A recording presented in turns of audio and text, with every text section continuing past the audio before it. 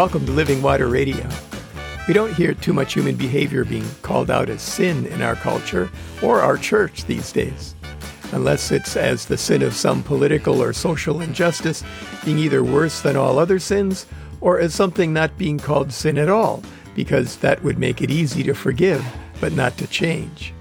Both teach a very non-biblical understanding of sin. Today we're going to find out why that is and what it has to do with our 3 trash containers. My name is Pastor David Berkedal. My wife, Reverend Sally Welch, is co-producing this podcast. Sally is a Christian Church Disciples of Christ United Church of Christ ordained minister, focusing on ecumenical and interfaith ministry. I served Lutheran Christian congregations in Compton, California, and in San Dimas, California for over 40 years. Today, maintaining our yard is my gym, and I'm active as a volunteer in the leadership of the more than 100 Evangelical Lutheran Church in America congregations in our area. Between the two of us, we have over 80 years of ordained ministry experience. Check out our first Living Water Radio podcast, number 0, Welcome and Introduction, for more information about us and this podcast. First of all, let me be clear that the title of this video is, Yeah, Sin, not Yay, Sin. They mean 2 very different things.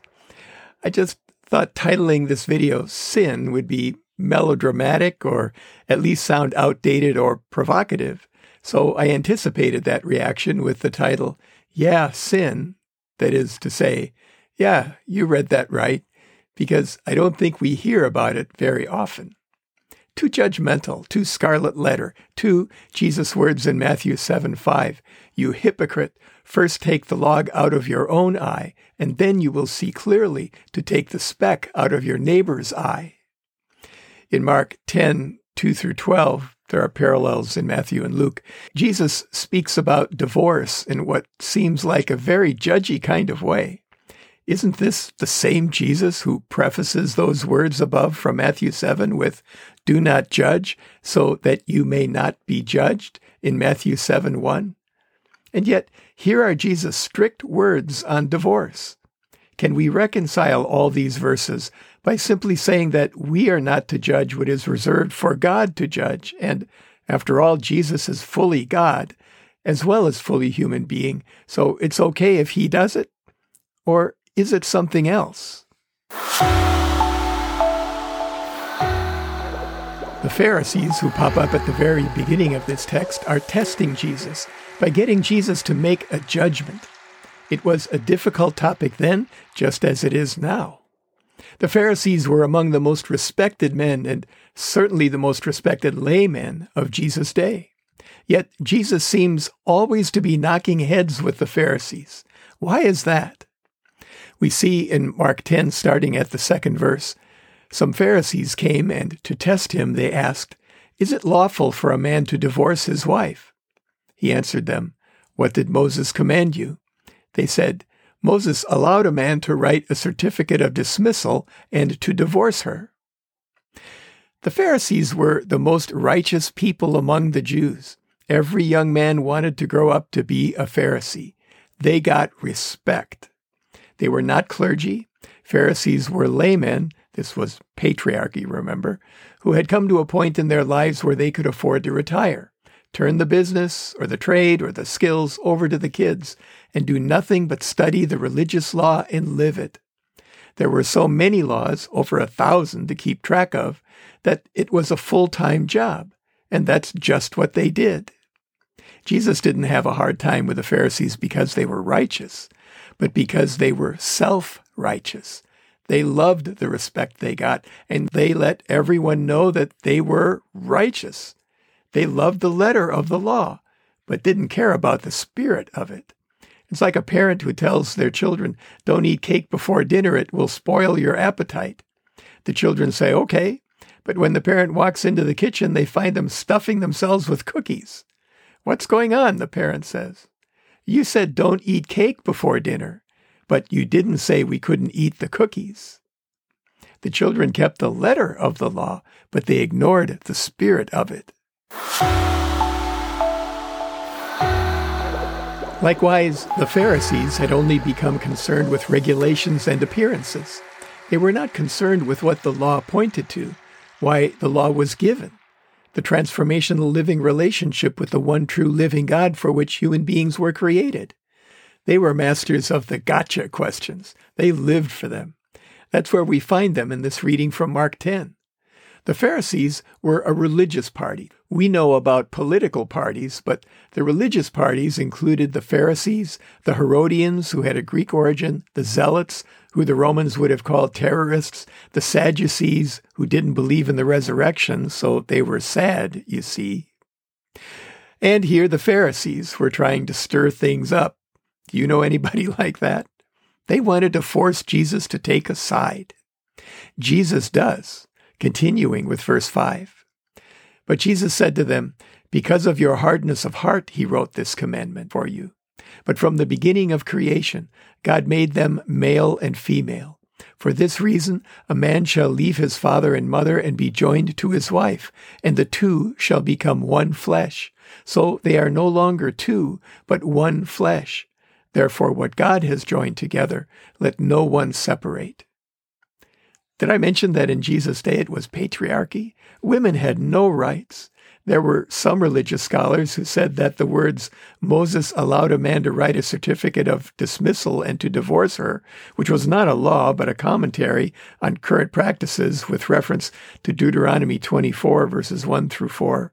Suppose a man enters into marriage with a woman, but she does not please him because he finds something objectionable about her. And so he writes her a certificate of divorce, puts it in her hand, and sends her out of his house. She then leaves his house and goes off to become another man's wife. Then suppose the second man dislikes her, writes her a bill of divorce, puts it in her hand, and sends her out of his house. Or the second man who married her dies. The first husband, who sent her away, is not permitted to take her again to be his wife after she has been defiled. For that would be abhorrent to the Lord, and you shall not bring guilt on the land that the Lord your God is giving you as a possession. They said that it meant that first, only a man could end the relationship, and second, that he could end it for any reason. Burnt toast, bad posture, mother didn't like her, anything. So Jesus' words, while harsh to our ears, actually had the effect of protecting women. And the provision for divorce was given to limit the human effects of human sinfulness, not to condone it. But it was a question for which there was no religious or cultural agreement. Jesus had taken a side, but he had based his side not on the law or on a loophole in the law, but upon the nature of relationships in God's creation. As usual, we get some of the details clarified in reading Jesus' explanation to his disciples privately. Continuing here with verse 10. Then in the house the disciples asked him again about this matter. He said to them, "Whoever divorces his wife and marries another commits adultery against her. And if she divorces her husband and marries another, she commits adultery." Jesus said, "No divorce." Jesus went with God's intention. Human beings were created in God's image, and whatever else that means, it means that we were created for a living relationship with the one true living God. Marriage is a reflection of that relationship. Breaking that relationship is a reflection of our rebellion against God. Marriage, Jesus said, existed under God's authority, not human beings. The Pharisees were looking for loopholes. Jesus cranked the law down even harder. Why? Because Jesus, who was fully God and fully human being, saw the real problem. The problem was sin. Sin entered and continues to enter the world through a one-way door, our rebellion against God. That rebellion is sin with a capital S. It separates us from God. Sins with a small s are what we do in this state of separation to reject God. And we, who are all sinners, continue to separate ourselves from God.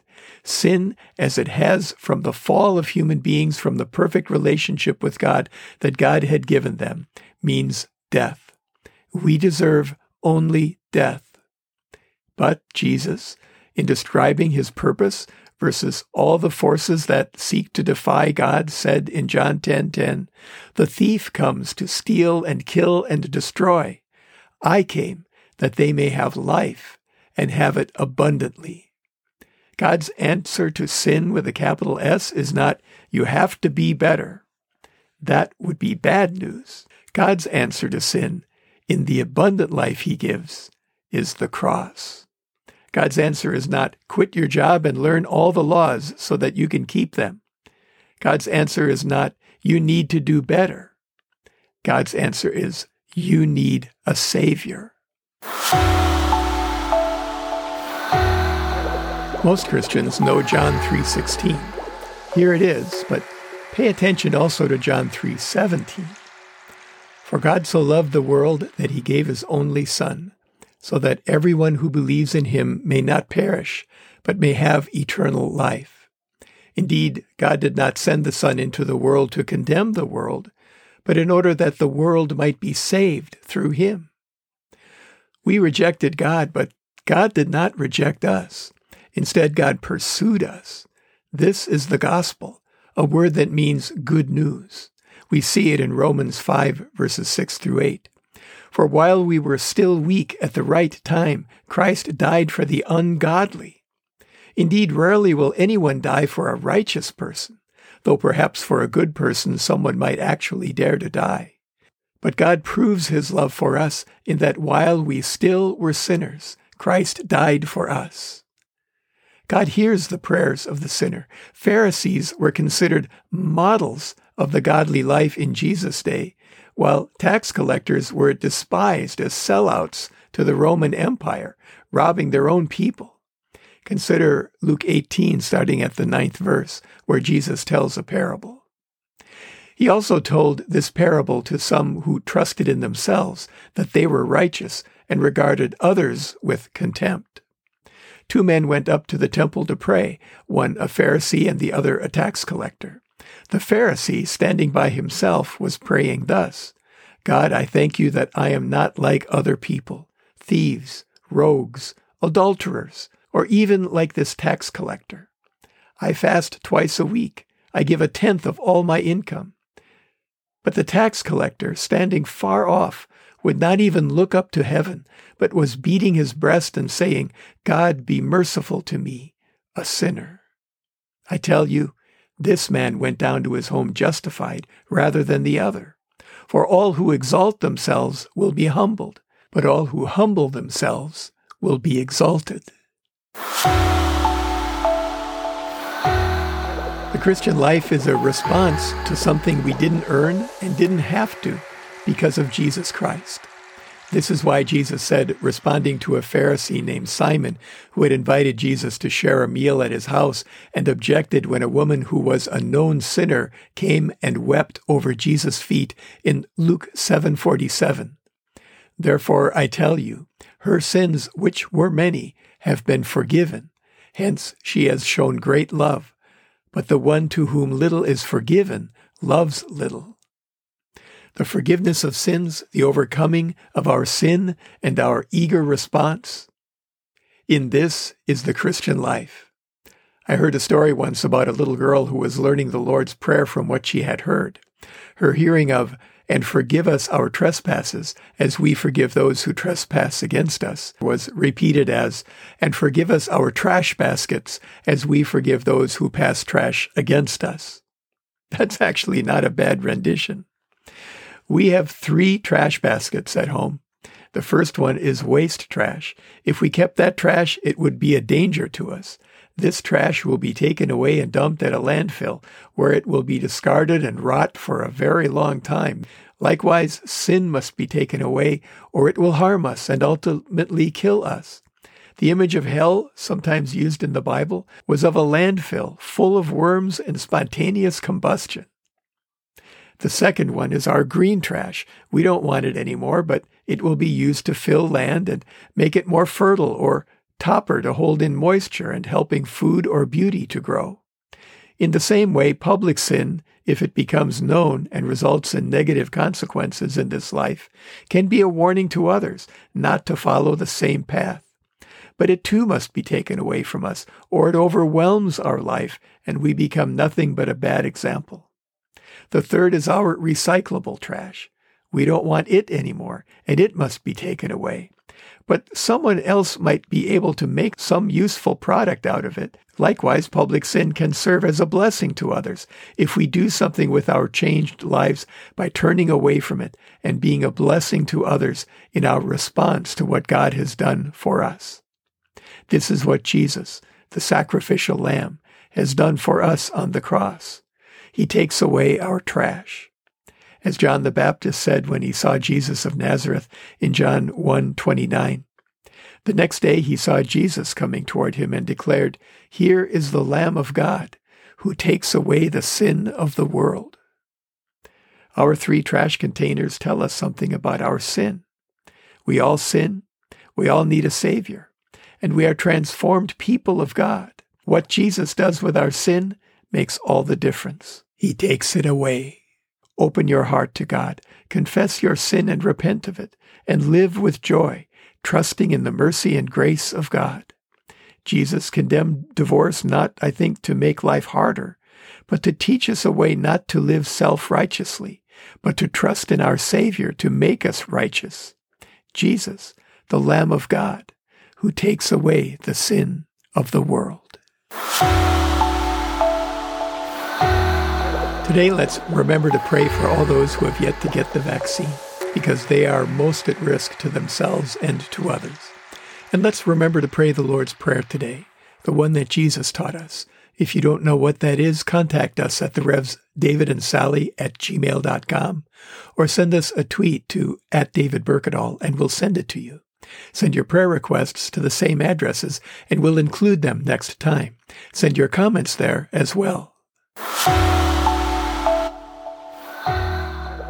As always, we encourage you to stay hydrated.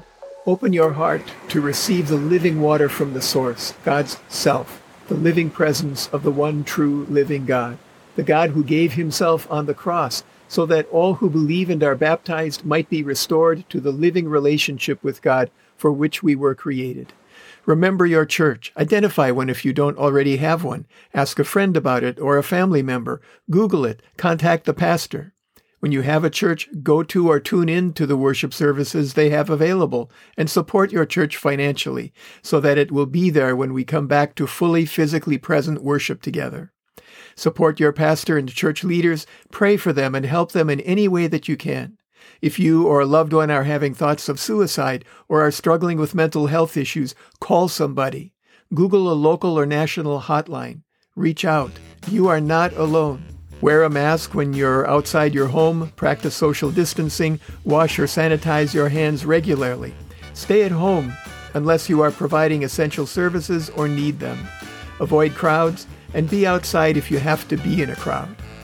Be kind to everyone you come into contact with, especially those who are sacrificing their security to provide for yours.